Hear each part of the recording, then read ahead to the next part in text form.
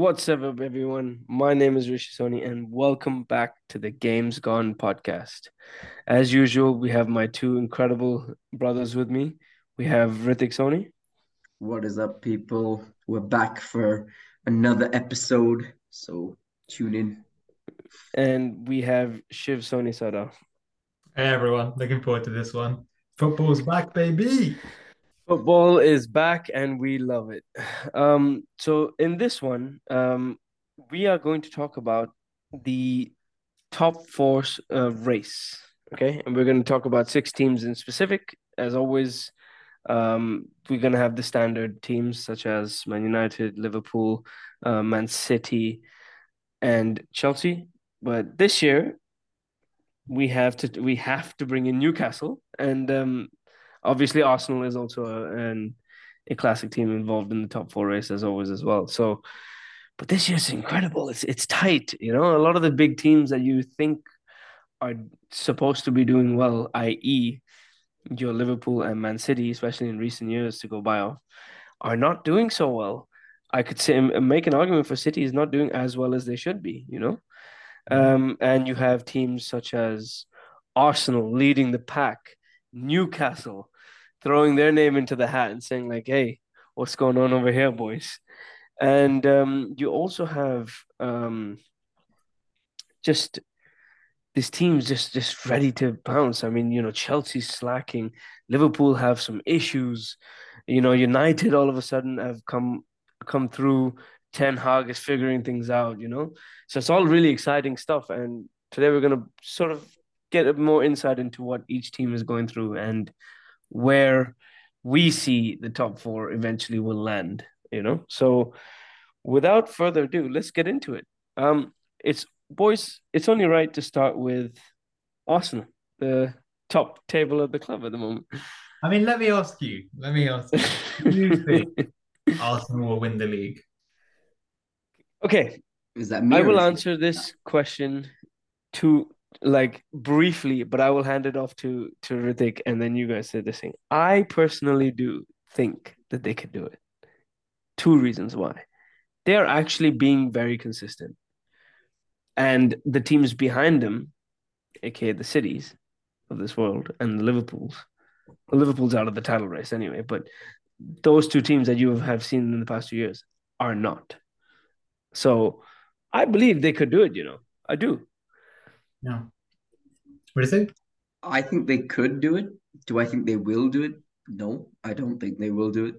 I think City, we've seen this from City before. They do tend to kind of start a bit slowly. They've dropped a few points. Um, but then towards the middle, especially the festive season when it gets all crazy, they consistent churning out games, winning one game, two games, three games, four games. Next thing you know, they could be on a streak. They've done this before. I will say, City, yes, they aren't as good as they were last season in the sense that they were. I think they're 2 or 3 points off from where this point there are 2 or 3 points less. They have 2 or 3 less points at this point of the season than they did at last year in the season. But there hasn't been an alarming drop off. I think there have been a few worrying signs that we could talk about, when we speak about City. But you just can't, you can't not back Pep to get it right and for them to go on to win the league. I as much as I hate saying it. Yeah. Well, here's the thing. The gap between them is 5 points now, 17 games in. So we're just before the halfway mark. Hmm. And I don't know about Arsenal. I think they have a shot at it, but they need certain things to go their way, if you know what I mean. Like I think they're 11, at least 10 of them have to stay healthy. Because as Right. a team, Arsenal have zero depth. Yeah. Like, Yeah. they've managed to replace Jesus with Nketiah, but that's it. You can't replace Odegaard, Saka, Martinelli, Partey. They are all essential players to this system. Hmm. Yeah, you could lose Xhaka and be okay. You could lose one defender and be okay. But if you lose any of those four, you're really in a difficult position. But Hmm.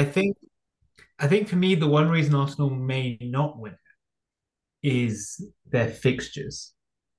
They may be 5 points ahead of City, but they haven't played City at all yet because the game got postponed. Which Hmm. means there are still two Arsenal versus City games. I mean, what a game that's going to be. But if you think Hmm. about just that, those two games are a 6 point swing. True, And true. it could be that Arsenal, if Arsenal play out of their boots and come away with a win or even two draws or something like that, then they are in the driving seat. But it's very hard to say that Arsenal will win the league until we see how they do against their closest competitor in City. Hmm.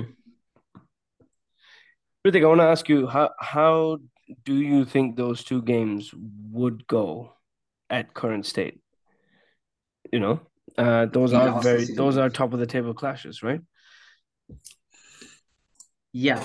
Um, okay, so for the away game, I think Arsenal are going to have to be very resolute because we know how City can start fast when they're at home. Hmm. It happened to Liverpool last year when Liverpool went away to City and we struggled in the first 45 minutes. We couldn't keep up with the pace. They completely dominated the ball, which is going to happen with City, right? So Arsenal are going to have to Hmm. they're going to have to be on their off-ball shape quite a lot. They're going to be compact with City playing this dominant possession-based football.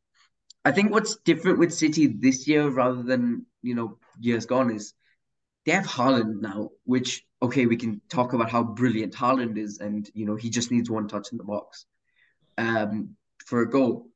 But you have to think about what he does to their build-up play, because when they played a false nine, they had every single player had the ability to kind of contribute to pass, to come. The false nine would drop back and help contribute in build-up.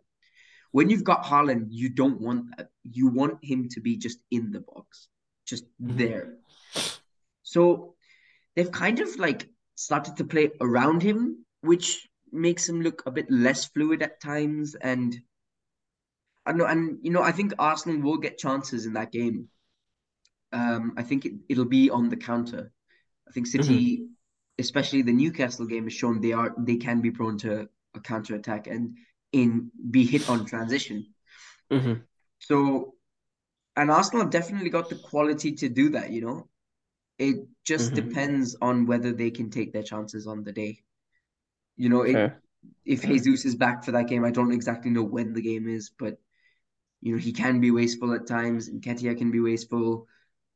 You've got It, Saka and Martinelli who can be very clinical. So if they can take their chance, it'll be a real struggle for City, I think. Oh, and Partey has to be fit. If Partey isn't fit, they're going to struggle in that game. Mm. so Yeah. if I recall, the first Arsenal City game is the 15th of February. And then the second one is, I think, later on. So I think Jesus will be back for the second, but not the first, because they're saying Jesus will Right. be back at the end of Feb. Right. But yeah, Arsenal played the mighty Manchester United before that, and they lost to them last time. So The Arsenal and City have mighty got two Manchester of the same United. fixtures, just inverse this yeah, Yeah. week coming up. Well, I wanna. I mean, obviously, we couldn't really talk about Arsenal without talking about Man City, right? But I want to ask specifically for Arsenal, how much of this run that they're in this season is comes down to young and fearless play versus them actually developing and having a system that works no matter what. You get what I'm trying to say? Because a lot of their players, I mean, even if you have Jesus in there, he's 25 and he's won it all with Man City. So he brings that little bit of experience. But then you have Martinelli, Saka, Odegaard, um, a few of the other players, Ben White and all. These guys are all very young and yeah. relatively inexperienced. So how much of their play right now is down to just young and fearlessness and taking advantage of the moment and the sort of phase of that they're in? Yeah. I mean, it's an interesting question because I think Arsenal have the youngest squad in the Premier League, don't they? They're the Right, youngest they squad in do. development. And I don't know if anybody else has seen the All or Nothing season with Arsenal last year. Yeah, Yeah, we have. we Yeah, both I seen have. it. It, it really shows kind of Arteta's impact. But if you watched that, and I highly recommend it, it's an excellent series. But Arsenal kind of buckled under the pressure at the end of last season Right. and threw away their top four spot. But I think in a way that experience will help them this season.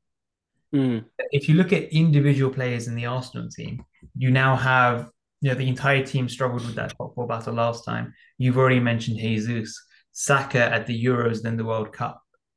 They're right. young, but they have experienced pressure cooker situations in the past. Hmm. I think, had Arsenal been first this time last year, they wouldn't have been ready to carry on. But I think because Mm, they've seen that downside, that heartbreak before, hmm. they'll feel more prepared for the pressure cooker that is to come in the next, let's call it 3 months. I hear you. I hear I'd you. agree with that, but I would caveat that by saying it's different missing out on top four than it is a title race, especially with Manchester City. Like it is relentless from two fans who have suffered from this. All right. But the scary It thing is. for us as fans, though, is that look, think about Liverpool when they lost out by what was it, 1 point Yeah. On which occasion, buddy? before It's the Which actually before they twice. occasion? before they won it. Before we, okay, yeah, fine. Yeah, Yeah, yeah. and I would credit Liverpool's stronger mentality the next season to losing by 1 point. So the scary thing about Arsenal is that even if they don't win it this season, they have such a young team that they are going to be a powerhouse for a few years to come if they can keep Mm, the squad together. right. Yeah, I agree with that. I mean, I like that, and for me personally, I think that is kind of why I would like to see Arsenal win, just because, in my opinion, okay, you don't have to agree with me. I just feel like, I mean, personally, I'm very tired of seeing Man City win. Okay, but on a slightly broader level of football, they've found young gems. They've put them through tough situations, and they're growing with them and building through the youth and sort of building a style of play collectively, involving youth players, bringing in the likes of Saka, Martinelli, and making them go out players. I just like that. So from a football perspective, I think that is deserves more than, you can call it what you want, but at the end of the day, Man City have so many talents and so much ability to go get the big talents versus where you have to really find the gems and produce them into stars and etc. etc. So that's, for me personally, that's what I would like to see. If it comes down to it, I definitely would like to see Arsenal win it over like some Man City. What's interesting about City is we speak about like them having this great depth and being able to buy anything, which is true, right? They can buy anyone they want. But if you watch a lot of their games, a lot of the time Pep doesn't make substitutions, or he makes them very late, like 85th Hmm. minute. I'm just, Yeah. I'm just like thinking like, why does he do that? I don't quite understand. If you've got such amazing depth, why do you leave? Why do you not change something until very late? Well, a Like lot of it's, people have criticized Pep of this in the past, right? When he's been knocked out of the Champions League, that he Yeah, doesn't yeah. react to what's going on the pitch quickly enough. I think it's also a bit of stubbornness, right? Because he firmly believes he has this plan. When I think you have to dive in a bit to the mindset of Pep. Like, he has devised this plan that he knows, for if executed correctly, will get them the points.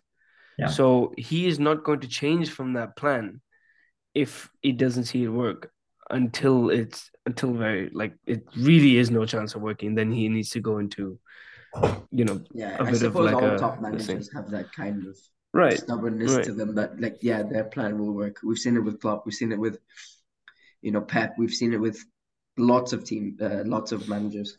So I right. suppose, yeah.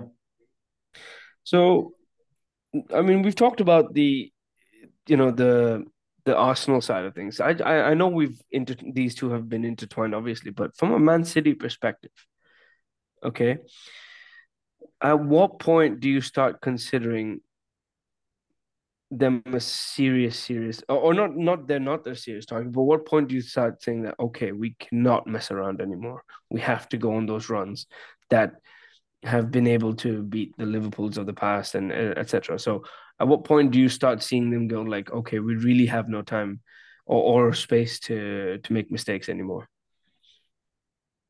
I Actually, go on, I think. Uh, no, sorry, go on, Shiv. I was just about to say something, I but I think actually think it's very, very soon. And Mhm. I think the reason for that, even though it's kind of still at that halfway point of the season, is the fixtures they're about to play. So if you look at their next kind of few fixtures in, forget the cups for a second, but in the Premier Right. League, this is their next set of fixtures, okay? Man Hmm. United, Tottenham, Wolves, Tottenham, Villa, Arsenal. So Mm. in the next 6 games, they play Spurs twice, they play United, and they play Arsenal. Right. And if they can't come out of that with enough wins, the title race is over. Mhm. Like of that, there is no doubt. Because even from a Man United perspective, Man United we can talk about a little bit later on, but that's not an easy game for them. Spurs won't be an easy game for them, and neither will obviously Arsenal, are the league leaders. So if they can't get to that Arsenal game on February 15th within touching distance of Arsenal, keeping in mind that Arsenal also have difficult fixtures, then regardless of what happens in that Arsenal City game, the title race will be effectively over. Yeah. Hmm. So I think if Man City are going to prove themselves, now's the time to do it. I think if we look back at that Man City Chelsea game, it was a real slog of a game. I don't know if anybody watched it, but I did not. I'm sorry. so they, yeah, obviously very tight, 1-0 late goal, Mhm. but they ground out the win. Yeah. And I've always believed from the old Fergie era, like having grit in a team is important. Being able to win games when you're not playing that perfect football, Hmm. important. And Hugely. Hugely. I think that's what this is going to come down to. Can they get the Hmm. results against United, against Spurs twice before the Arsenal game? Yeah. Uh, yeah, it makes sense. I mean, to your point, I actually credit that, like that, your point about like when Ferguson was there, you have to grind those victories out, that grit. I honestly think that was the strongest thing we had going for us when throughout those years.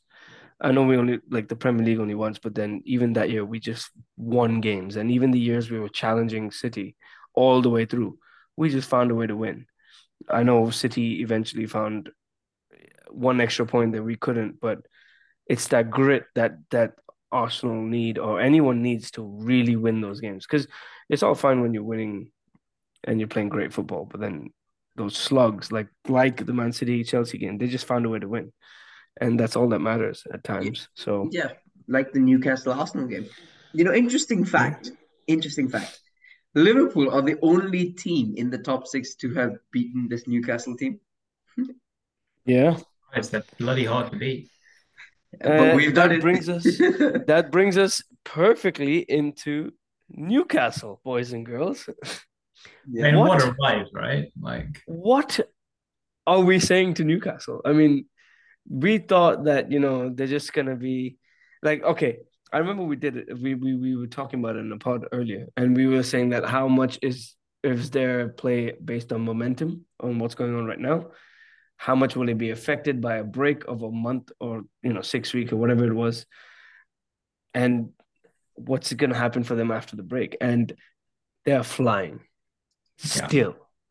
So how serious is this Newcastle charge for top four? Because they're here, and at the moment they're in the top four.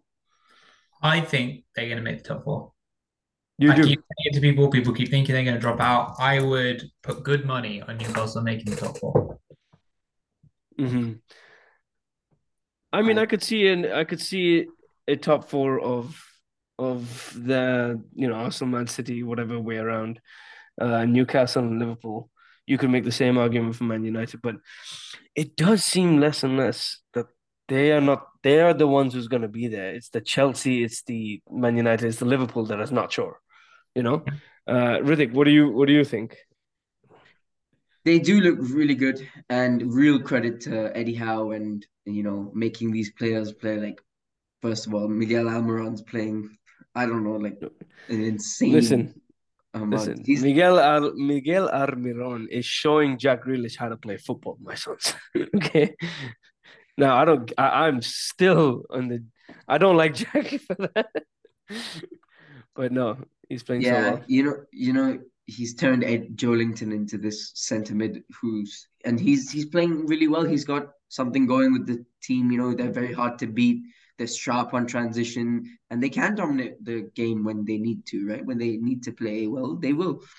Against the top teams, they don't care how they play. They're just like, listen, you come beat us. That's not a problem with us. You know, they did that to Arsenal. Okay, maybe you could have said like Arsenal could have gotten a penalty or blah blah blah, but at the end of the day, they didn't score, and they're the only team to stop Arsenal from scoring this season. They've scored in every game so far. Yeah. I mean, credit to Eddie Howe, right? Because, we talk about injuries and depth and stuff. Newcastle have had their problems this season. Yeah, they lost Wilson for a period. They lost Saint-Maximin for a period. I think they even lost Isaac for a while, didn't they? Yeah, They did. They did. Or Isaac, as people say his name. But I know I had him in my fantasy team that week and they lost him. I haven't gotten him back. so he's still not they back. found ways to win. Yeah. And they've consistently done it. Now I know they've played one more game than the rest of the top four, and they're joint on points with Man United.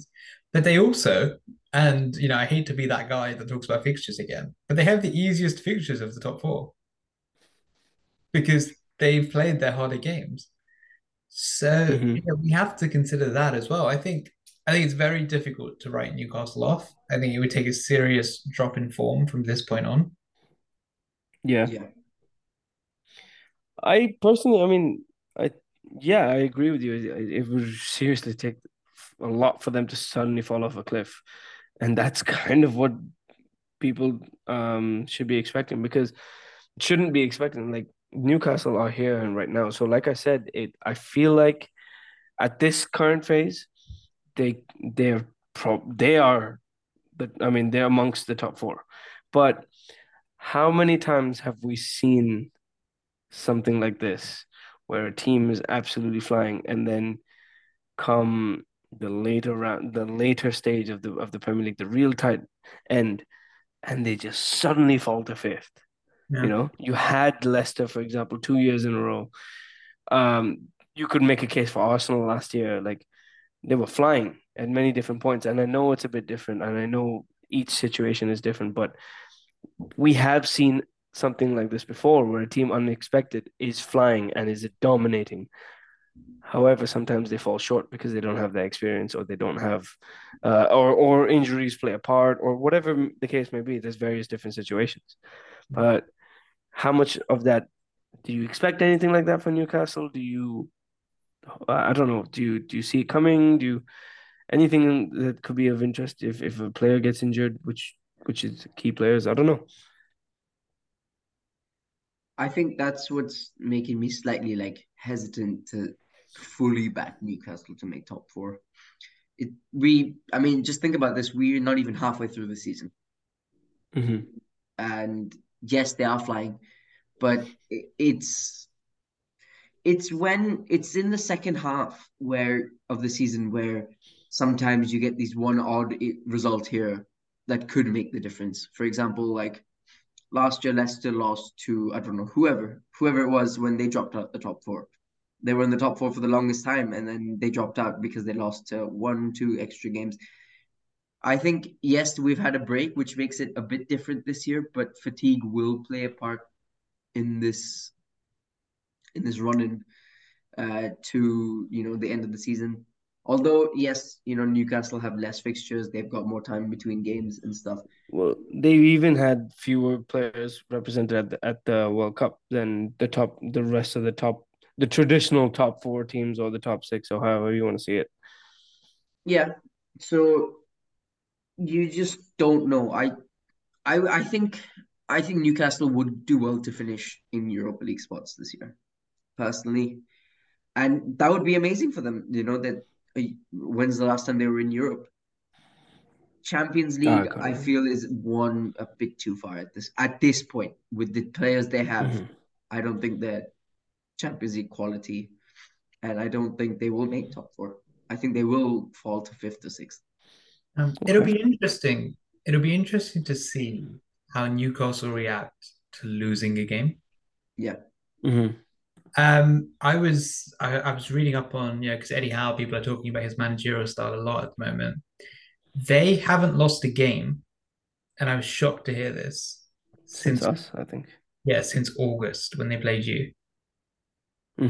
I Yeah. remember that. I think we're That the last is team to beat them. outrageous. Like I know we had the World Cup gap, which was a month, but even then, to Hmm. not lose a game in going on 4 months is It's absolutely incredible. It's and incredible. you have to consider, you know, I feel like mindset is a very important thing in sport. And the Newcastle players are probably sitting there thinking, we haven't lost in months. No one can beat Hmm. us. But what happens when they lose? Will that change Right, where they play? right. And also, I mean, like you can make a case of law of averages, right? At Yeah. the end of the day, we have seen teams of the past, your Cities, your Liverpools, your Uniteds back in the day when Fergie have gone on these long runs of undefeated and then been able to get over the line or go through all the way through. But one thing is those teams were expected to do it or of of the quality to be able to do it, whereas a lot of these players and the team of Newcastle is kind of still defying odds, if that makes sense. So how much of it will be, like you said, once they do lose or if they hit a bad patch of form, what happens then? Yeah, Yeah. absolutely. Before we move on from Newcastle, I had a question for you too. Hmm. Obviously, Newcastle got that oil money, you know what I'm saying? That Arab money. Yeah, yeah, yeah. What are we saying for Newcastle in say 5 years time? Powerhouse of football? I think it'll be Um, longer than 5 years, but yeah, I think it'll be 6 to 7, look, in my opinion. they'll be up there. I mean, I think that they will easily brush past the likes of Spurs in the top teams sort of thing because um and because they got the money to and they got the facilities to. Now whether they go through a phase where they have a bit of a situation where they're hiring and firing, or have they find someone and they stick with him and then they go all the way through. So having the money doesn't necessarily provide you the platform to be the powerhouse.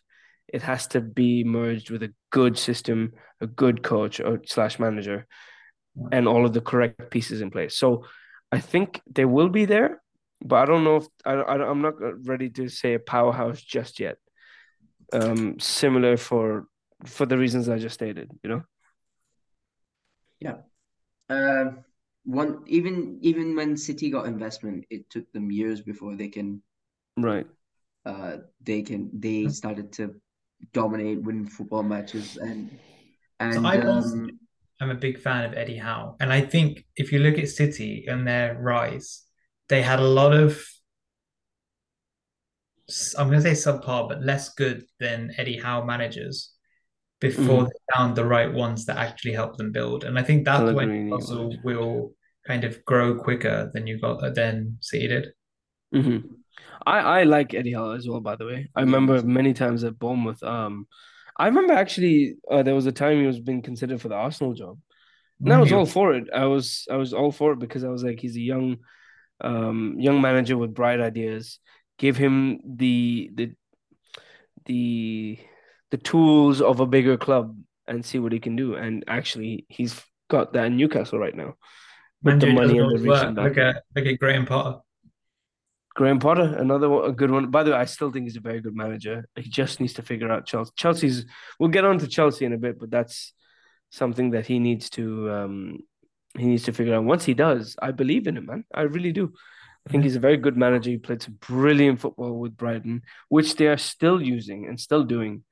So yeah, Potter, like Eddie Howe, these are managers that deserve a shout at a big club and are getting that chance. Yeah, absolutely. So that's it for right now. We're going to take a short break and then we will go on to the three remaining teams from our top six sort of race or top four race with the other two positions. So we'll be right back. Peace. Peace. Deuces. No.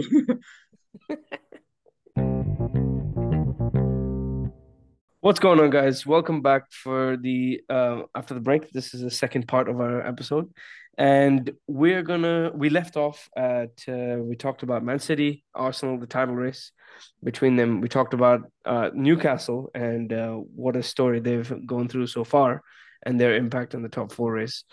And we're gonna pick up with Man United, the next team who's below in the table. So, Man United, 7 wins in a row. Shiv, want to talk us a bit? Oh, my boys, my dear boys. It's so good to see Man United playing the right way. Hmm. And forget the results. 7 wins in a row is great in itself. But the style of play, the mindset is so different to what we've had in the last few years. And I feel like Hmm. that's all down to Ten Hag, and that's great to see. Yeah, I don't know how aware you are, but Rashford missed the first half of the last Premier League game because, Disciplinary. yeah, Yeah. disciplinary, because he missed, I think he woke up late and he missed a team meeting. Hmm. But what I loved is Ten Hag's mindset is it doesn't matter if you're our best player or our worst. These are the rules. These are the punishments. You will all stick to them. And that's the kind of structure and mentality that I think all Man United fans have been begging for the last few years. Hmm. With I the completely respect that. Like the rules are the rules. Don't Exactly. mess with who you are.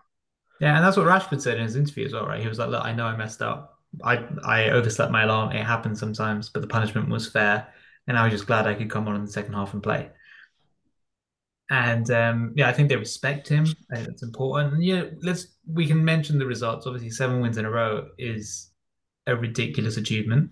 Hmm. I think sometimes Yeah. people always talk about like 7, 8, 9 games undefeated because there's draws in there, but to get seven Right. wins is a Yeah, huge yeah. achievement. And I was looking at, just to mention stats, I saw a Premier League table that started after Man United lost to Brentford. Yeah. And if you had started the Premier League from that point onwards, they'd be second right now, 3 points behind Arsenal. Hmm. So there's no doubt that that was a turning point. He had a bit of a rocky start in trying to figure out his team, his players. He was trying to embed a style of play that they weren't used to. But now that they are playing that way, I think Man United are very dangerous. And I think in a one-off game, they're capable of beating anyone. Hmm. We have to speak about, the player arguably in some of the best form, Casemiro.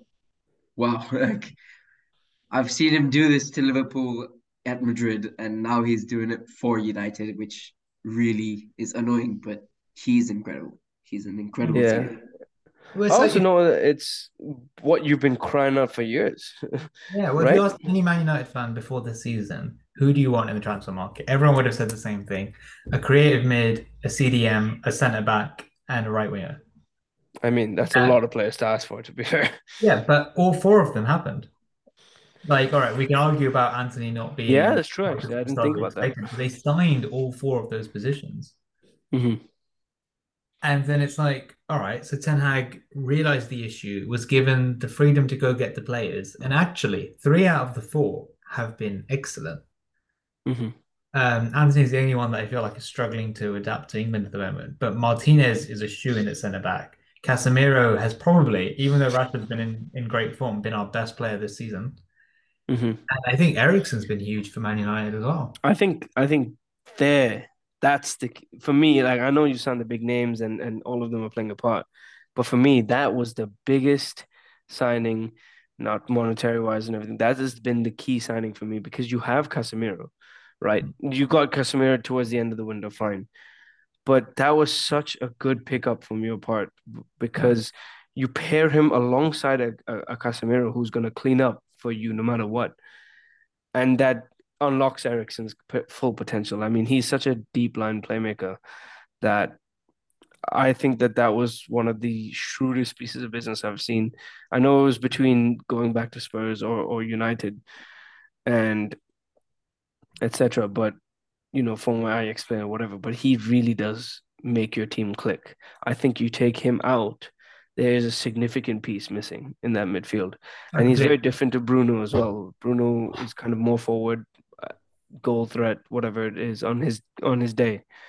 But without him, is that's where the problems will be for you Well, guys Eriksen in plays my that opinion. kind of Pirlo type position, doesn't he? Where he plays the ball from a lot deeper, but controls play from there. I'm not saying he is, Hmm. but that position doesn't really have a name.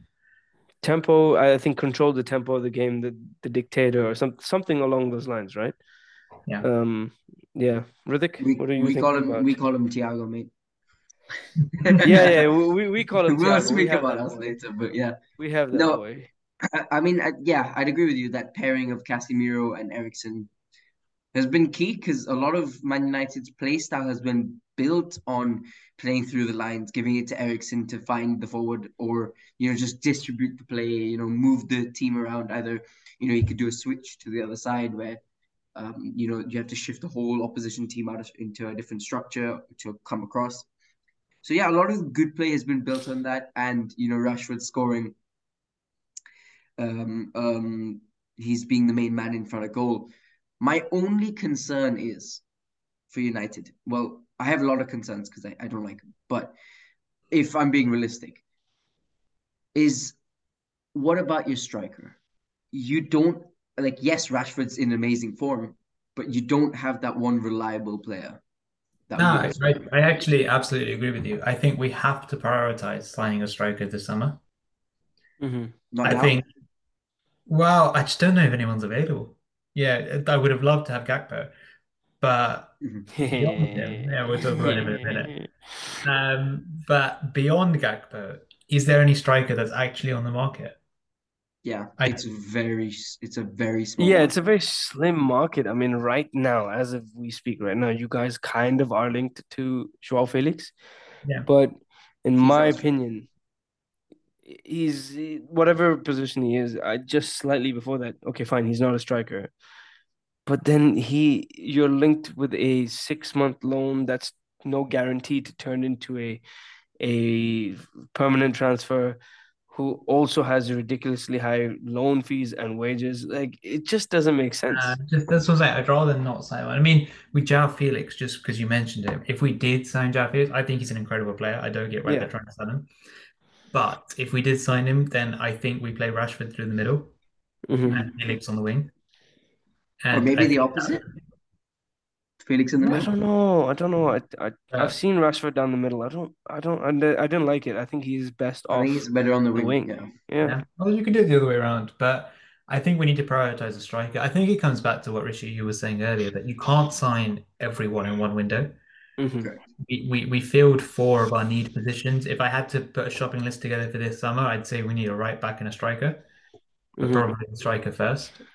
What kind of profile striker are you looking for? Are you looking like no, no? I'm genuinely asking. Are you looking for someone along the lines of a Haaland who's just going to tap every chance in, or do you want someone who can, uh, I don't know, like a false nine who can bring in your wingers and everything? I don't know, like what kind of forward man are you looking for, or would you like to see at Man United? Yeah, I'd like to see a Harry Kane-esque player, Hmm. if I'm totally honest, somebody who is, and yeah, technically he's available because he's not signing an extension at the moment, Hmm. but somebody who's clinical in front of goal. I think that's what Man United have been missing. For all their creative play, we're not very clinical. Yeah, Martial, Anthony, Fernandez, they miss a lot of chances in games if you watch them. absolutely, absolutely. And having somebody who can just put the ball in the back of net would be huge. But what's good about Harry Kane is, and he does it for Spurs, he does it for England. Yeah. He's quite happy on the break to pick up the ball and let the faster, younger players run off him. Hmm. You His know, passing is underrated. it's actually really good for a striker. So I think Hmm. that kind of level of player, somewhere in between the Haaland, if you will, and yeah, I rate Firmino as a false nine for Firmino, but Hmm. somewhere in that gap, someone like a Harry Kane who could do a little bit of both, I think Hmm. would be Yeah. ideal. I don't think we're quite ready for a Haaland because you need a ridiculous amount of creative talent behind him to make that work. That's my point. Like if you had someone like a Haaland who's right place, right time in the box constantly, Yeah. you don't have that player who is creating and helping around in other areas, right? That's it. So that's the kind of balance I was asking for. Like, Yeah. Whereas what would you like? Sort of if thing. you look at Harry Kane, look how many assists he gets for Spurs. Oh, I fully agree with you on that. Like, Harry Kane's, I said his passing is underrated, and when you have players like Son running off of you, or and when Richarlison is fit, like he Yeah. is a very, very good creator in his own right, and he's clinical. So like, but I do think there's very slim to no one else who could do such roles. I mean, there is probably someone Many. who's beyond our knowledge, right? But Yeah.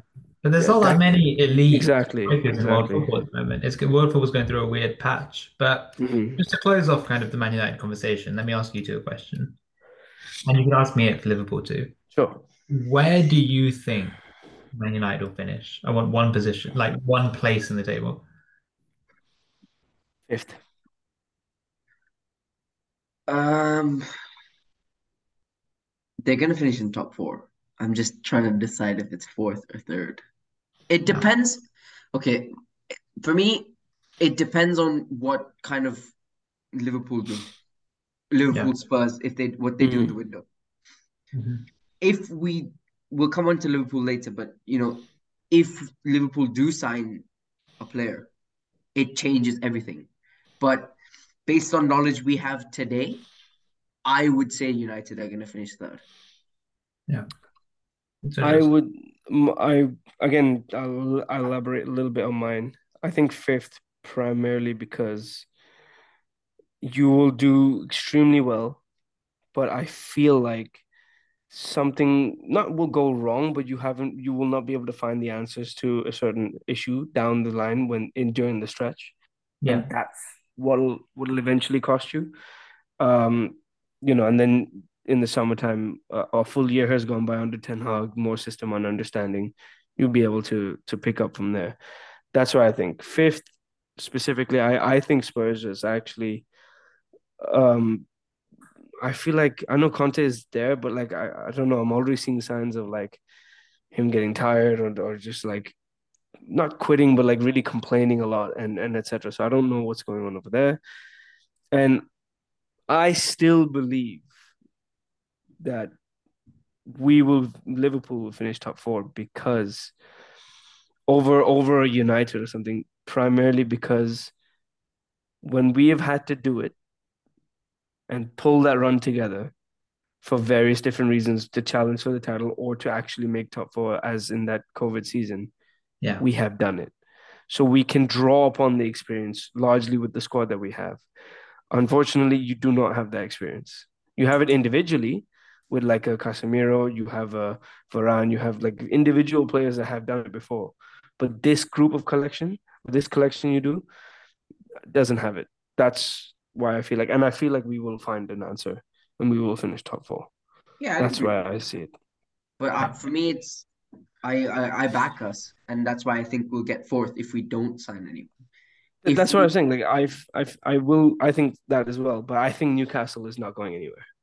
I agree, but I feel like again, depending on the window that we have, if for example we bring someone in, I think it could bring us up to third Hmm. potentially. That's Yeah. why I said I think third, depending on what I know now. If Yeah. if Can if I after this at like the end of the window and Liverpool signed someone, Spurs have signed someone, Newcastle signed someone, it could just change my answer completely. can I flip the same question on you, Shiv? Like, what do you think? Where do you think United will finish? So I think United will finish third. You I, think I, United I finished would third? love to say that we can catch up to Arsenal and City. That I Uh-huh. think when I consider that, we have to play City, they have to play each other, we have to play Arsenal. Like this next month is actually going to be key to those three teams because Hmm. we're all playing each other multiple times. But I think United have more than Newcastle in the tank. And I think Okay. we're far enough ahead of Spurs and Liverpool that it won't, not that you won't catch us, but that there's enough of a gap there that actually even dropping the odd point won't be a bad thing. Mhm. Uh, so I think I see United being third. Okay. All That's right. fine. As we speak currently, United are on what, 35, along with Newcastle, and the immediately right after them is our next topic point is Spurs on 33. Following them is Liverpool on 28. Liverpool, Man United have played the same amount of games, which we each have a game in hand, basically. Spurs have played one extra on each of us. And eventually, way, way, way down below is Chelsea in 10th, which we'll get to, but in due time. Uh, so let's transition then. Let's talk about Spurs since they're the next team in this whole situation at the moment. What do you guys think is going on, and where are the problems? Uh, I don't know. Spurs are tricky because I thought they had a good window. I didn't think they had the greatest window. I thought they needed one or two players more, but I thought they had enough. And their position would say, yeah, they've had enough. They've won games. But if you look at the way they're playing, it's not convincing. Like in the last, I don't know, 10 games up, okay, apart from the Crystal Palace game, they've fallen behind in all those 10 games and Yeah. they've had to come back and win. That isn't sustainable. It's No. the same when I said the same when, in that COVID season when United kept going behind but kept winning after that or kept coming back. Coming Yeah. back to win, it's great, once, twice, three times, maybe, but it's not a sustainable way to win and get like into a position of dominance like top four. So that's one thing. I also think that Conte is a bit hesitant to use some of the guys he signed in the window. Like he signed Jed Spence, who is a wingback, and Spurs have had their wingback problems, and he's not used.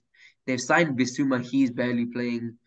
Okay, Richarlison's injured, you can say that's unlucky, but he doesn't seem to want to play some of the newer guys. So I don't know if he wanted them in the first place or if Spurs' recruitment just signed them. Well, I was going to say, I think with Spurs, there's a lot going on off the pitch. I Yeah. think on the pitch, you've got some great talent there, right? I mean, you've got Harry Kane, Hmm. you've got Son, you've got Kulusevski, you've got Richarlison, Hmm. and they were at their best in that last game. They won, what, 4-0? Yeah. Yes. But off the pitch, there has to be something else going on because Spurs have had a run of some really good managers, and no one can make it work there. And every one of them has said something, whether directly or indirectly, about Daniel Levy. Yeah. And I'm just starting to wonder more and more because I think Conte is an excellent manager. That is there too much going on in the background for Spurs to be successful? Is Levy too much in control? I think he is. I think he is because exactly for what you pointed out, they've gone through Jose. Okay, now they have Conte. Before that, you had a manager in Pochettino who did extremely well given the limited space and control he had. But Mm. they have reached the ceiling with the limits that they have. They cannot go forward without breaking past that limit. And with Jose, And if you remember, they sacked him a week before the final, right? yeah, it was the next game itself was a final. If you were Yeah. going to sack him, give him a shot at the final and then Let him sack win the him, trophy, right? Like, Good right? old Even Ryan if Mason, you, eh, boys? yeah. Managerial So, debut in a cup final against Pep.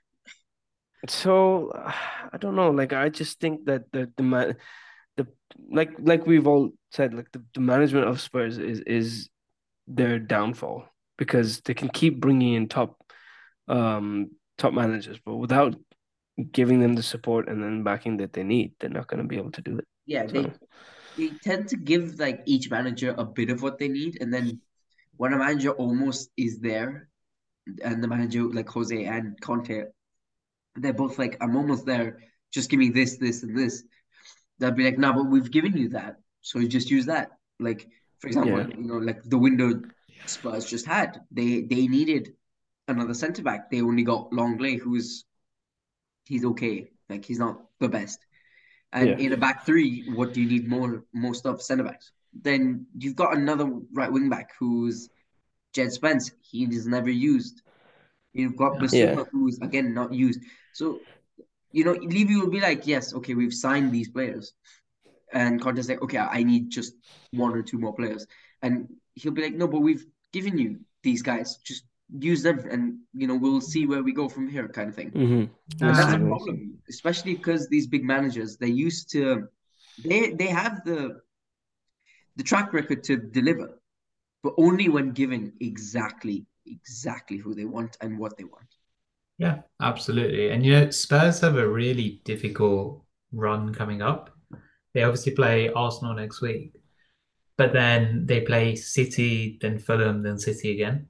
They play Yeah. United next week, It's right? like the two teams around them already have a game in hand over them, and then they have to go through that 4 game stretch. Yeah. Yeah.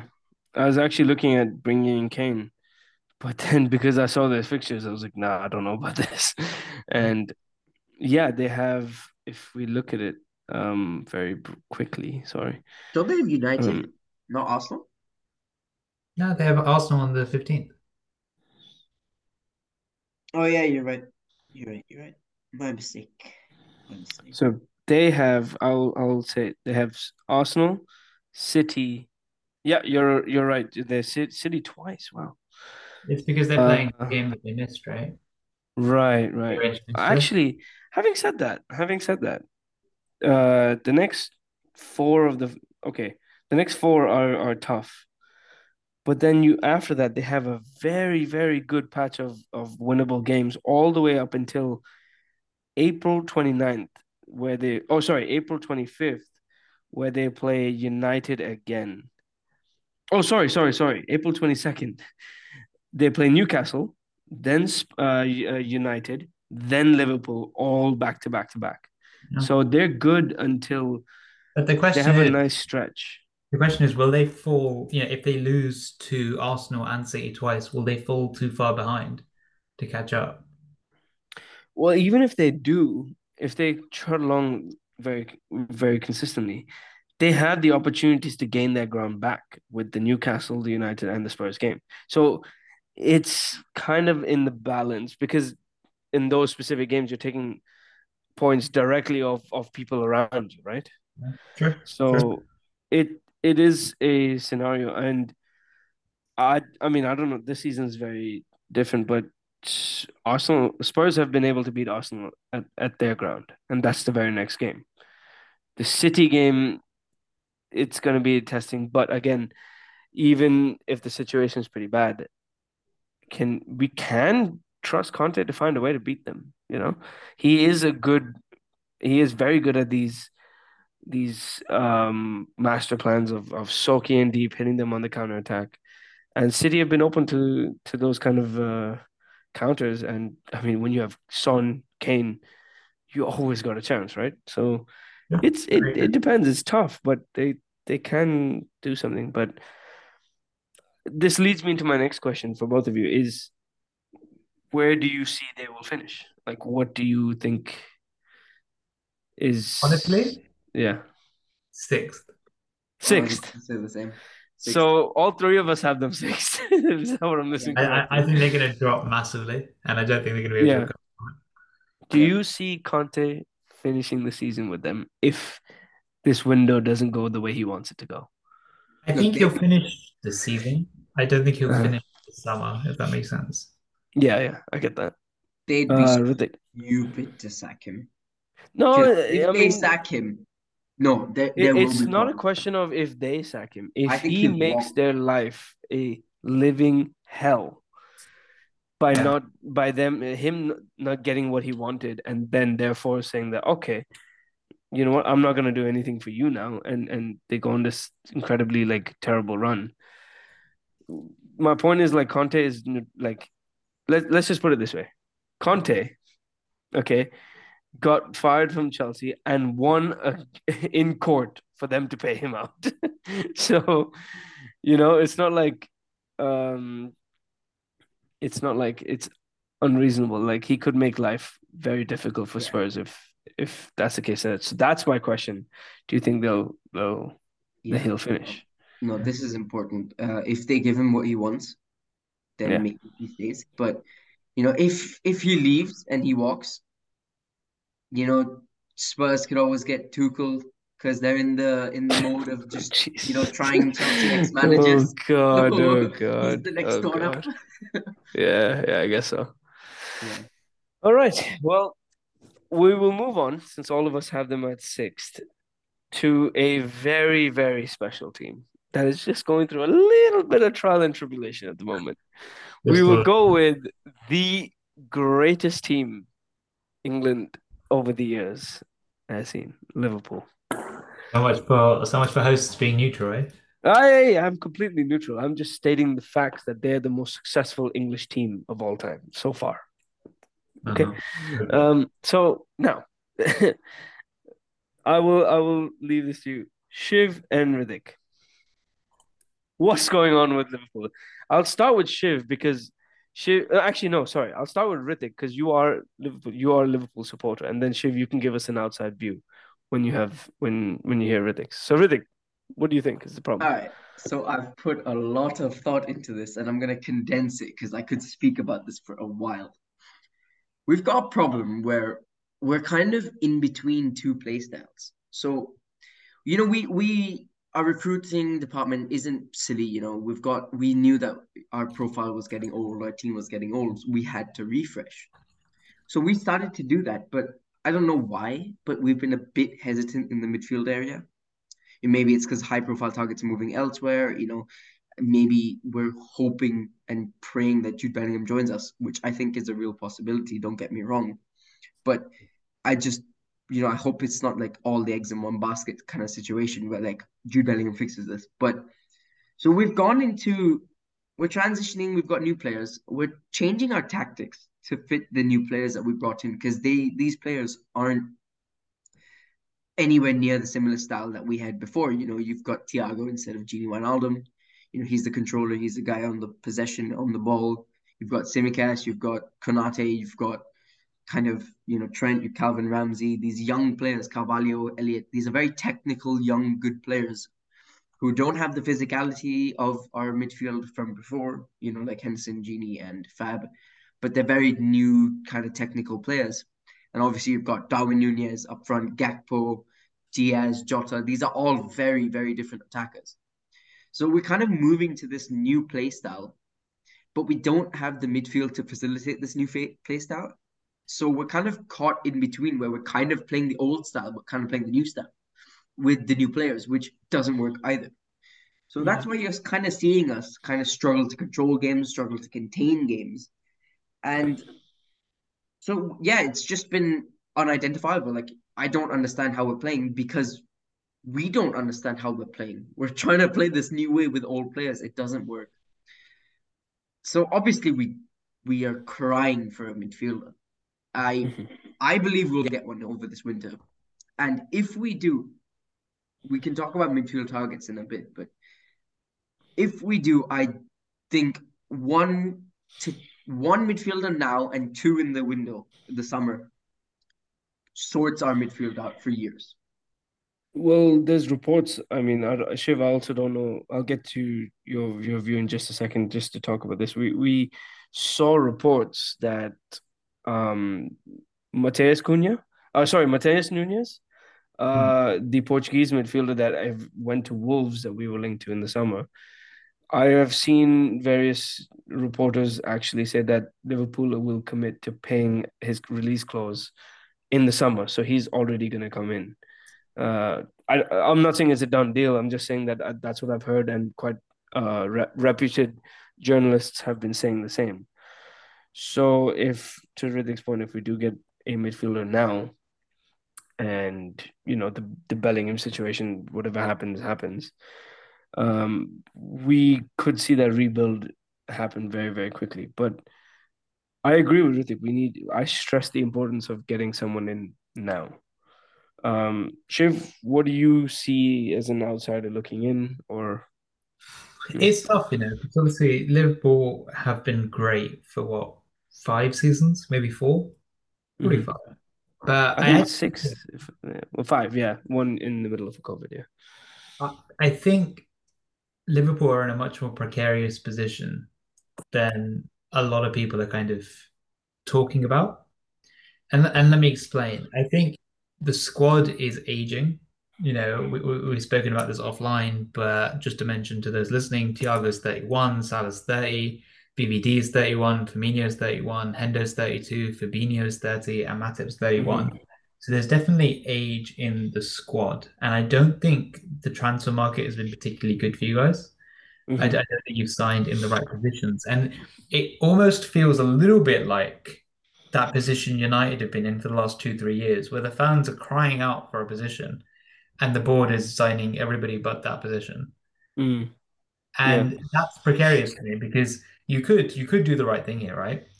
And this is why the next two transfer windows are so interesting. You could go out and get Nunez and and Bellingham and spend 150 million on two great midfielders, and all of a sudden you're Back on smashing track. it.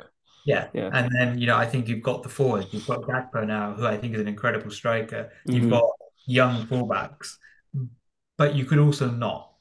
And if you Yeah. don't, I could see it being a long time for you to build back up. Hmm.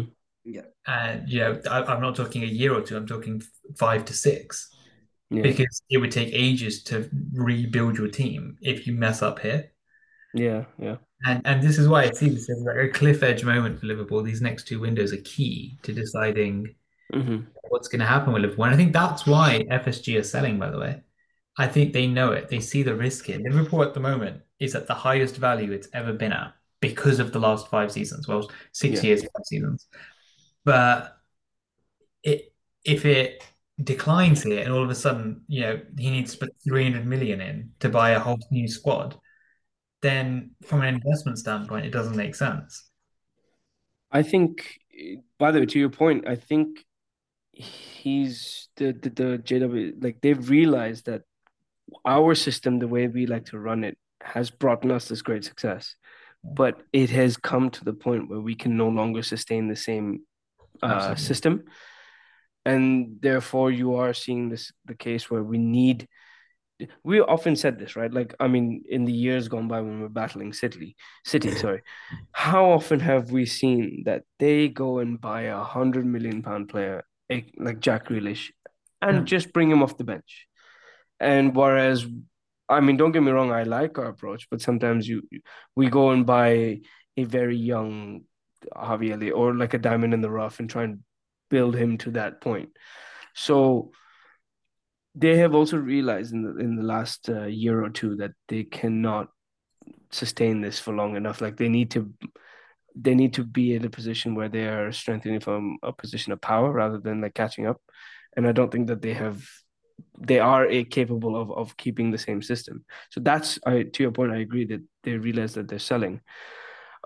These next two windows are hugely important. I personally think that if we do not get a midfielder this window, it is serious danger. Like I'm talking serious. And I love Liverpool.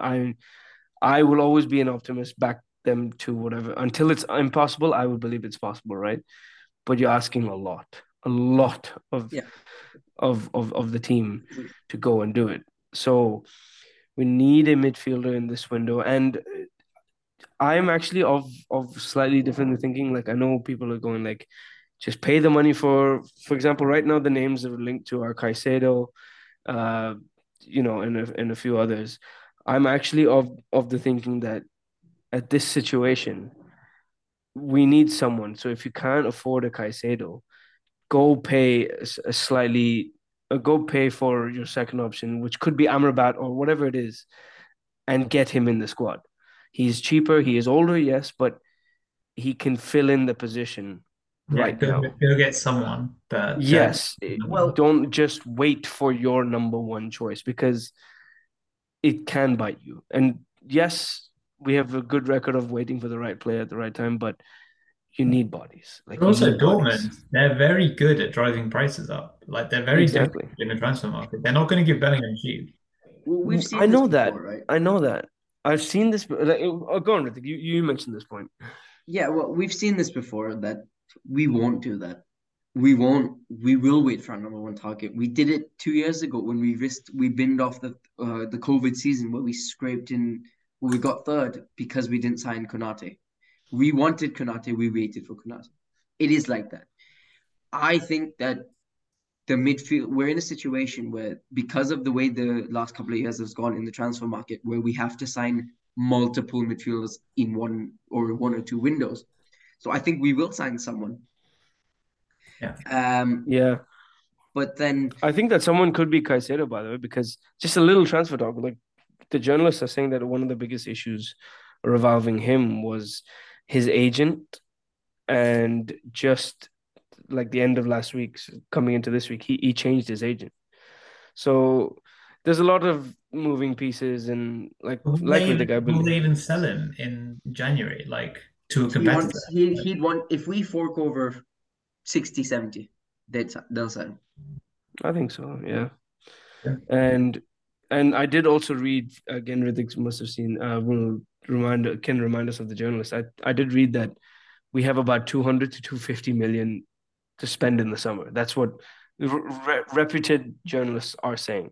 So the rebuild is there, is already committed for the summer, because we all know that Jude is available, could be coming in the summer. I'm not going to say he's for sure coming. You never know how these things work, but the owners at the moment have committed to this 200 to 250 million rebuild, so it's It's not there. their money.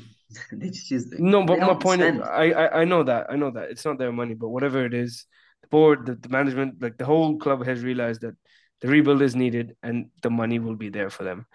Uh, we are aging in key areas, but if we get these three targets, for example, in a world where we get a Caicedo, we get a Mateus Nunez, and we get a Jude Bellingham, all of a sudden that age has gone drastically lower. You Yeah. have key experience mixed in with good youth.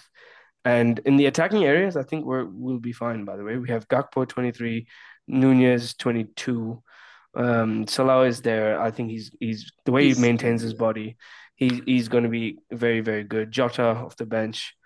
Diaz. So we Yes. are Diaz is there. Luis Diaz. I can't believe I forgot to mention him. He's 25, I think. So 25, very yeah. young. Yeah. So Yeah, the I think core is there. you've seen it this season at United. The impact that a midfield refresh can have is unbelievable. United look like a different team now.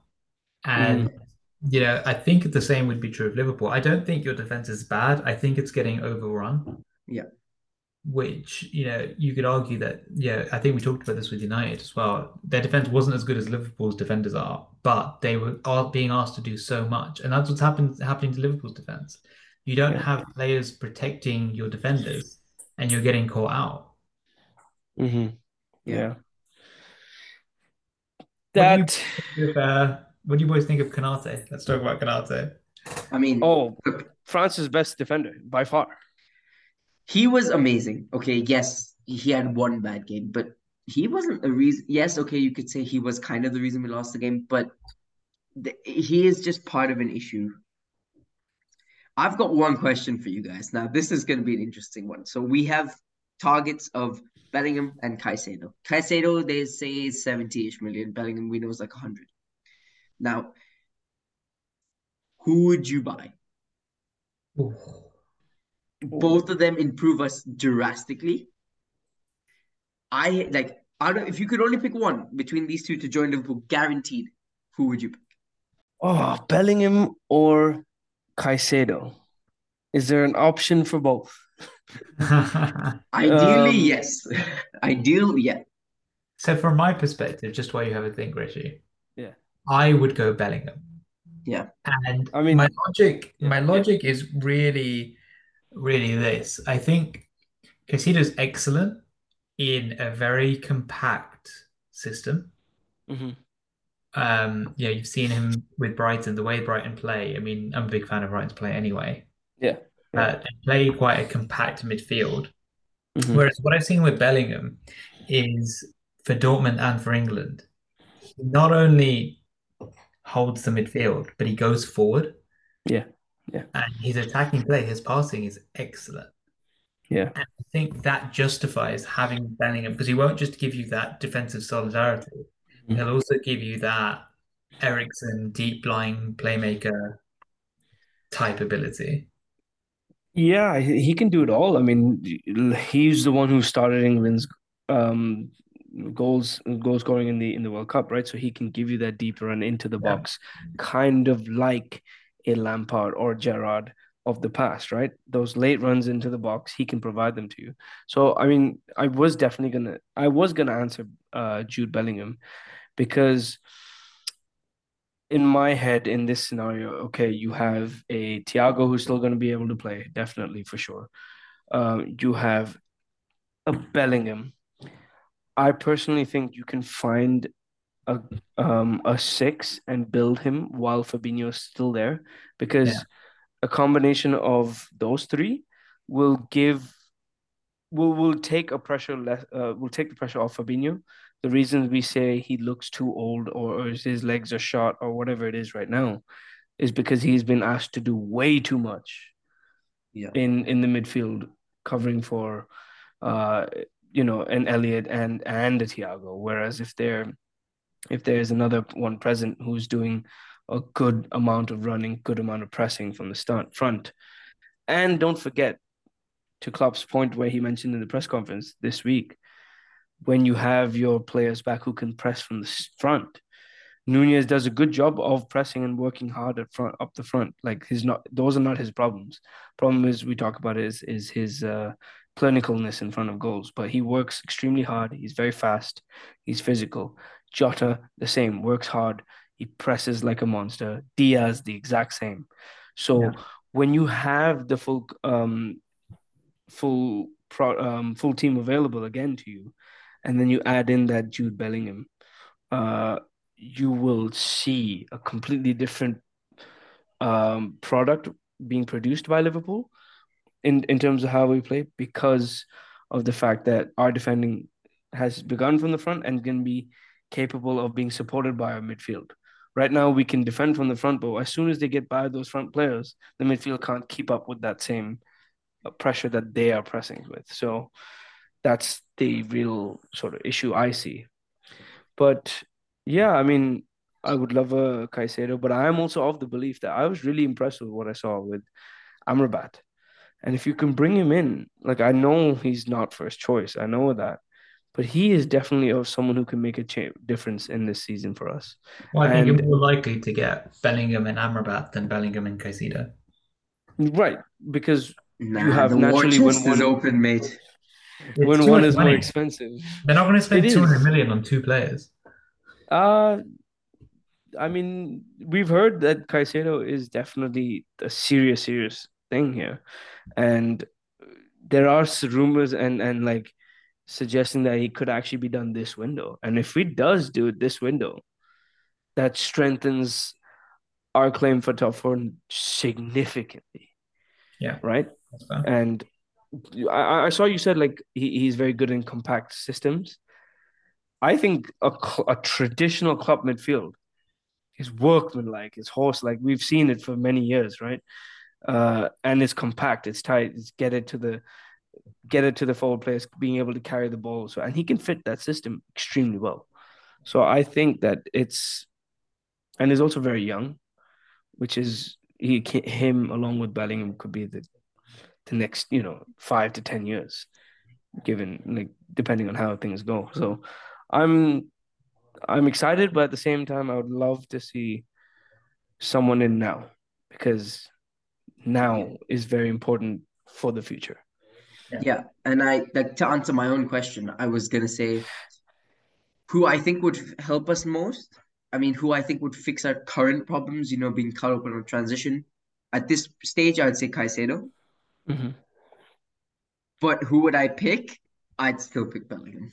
I Yeah, think I mean Bellingham is Bellingham is just just such a good player, Yes. and the thing I value the most. I know, I'm sorry, I said more. The thing I value most about Bellingham, he's so mature. Like for a 19-year-old, he is younger than all three of us.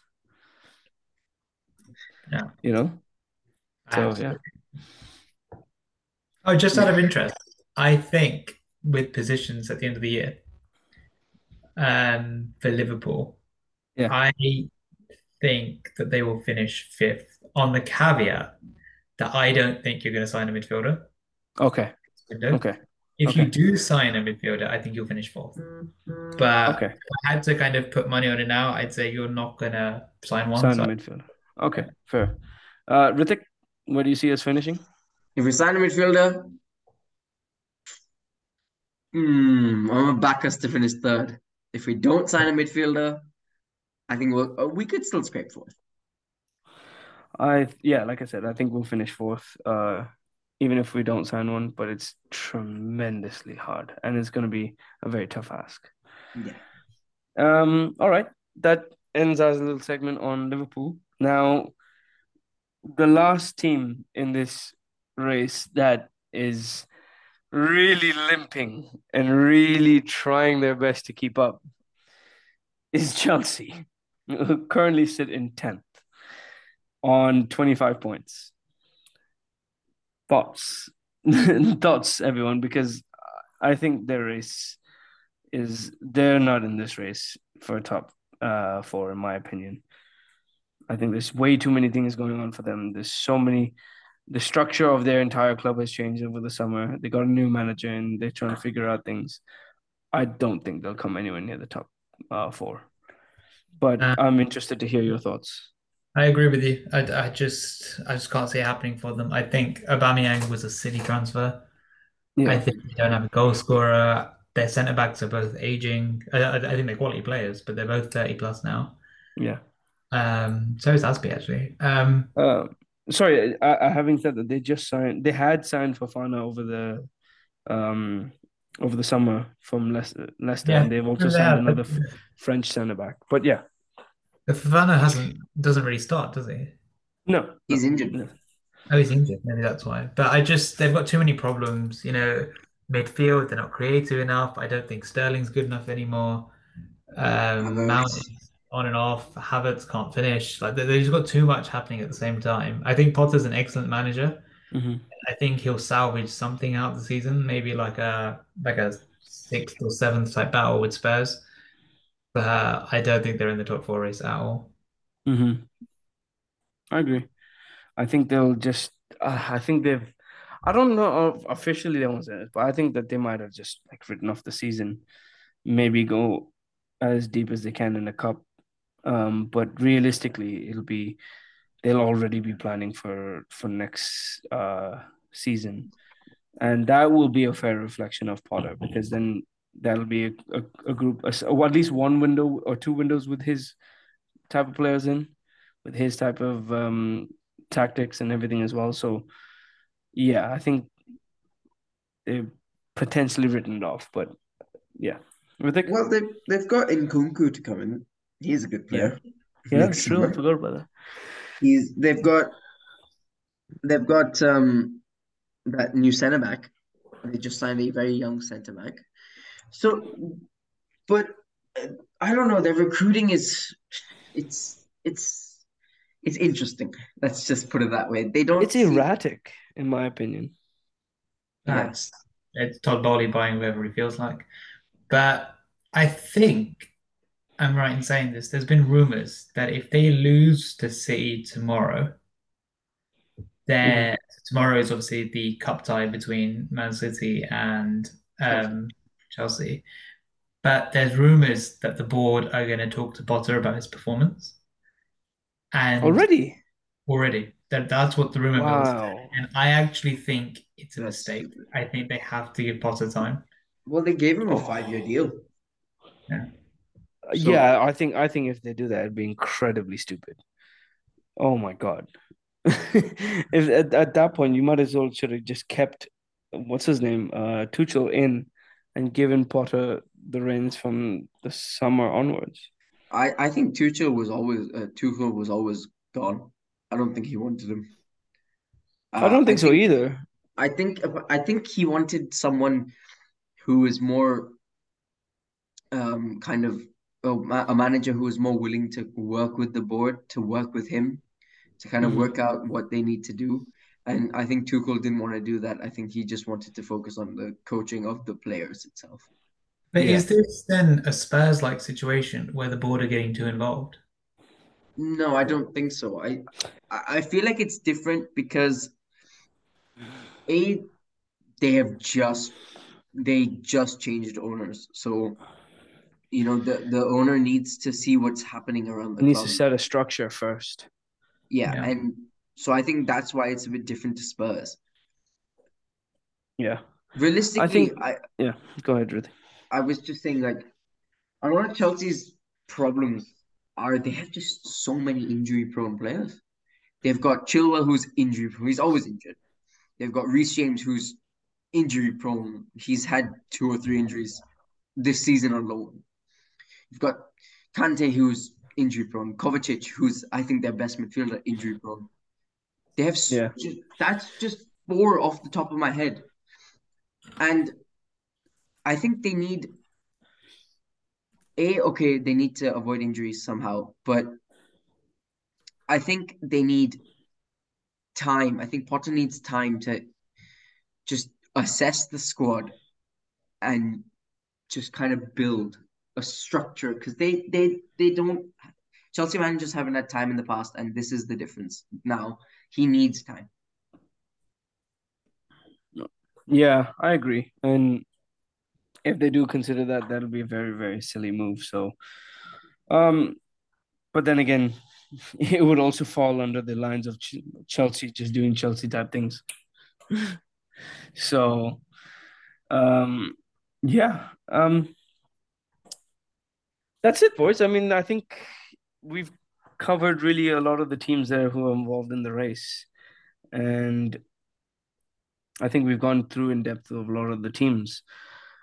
This season's top four race is even more exciting given that you have some newcomers coupled with the traditional teams or the big teams struggling. So it's a very, very key and interesting battle all the way through. I'm sure we'll have to revisit the same topic a month or two down the line when we come very, very close to the end.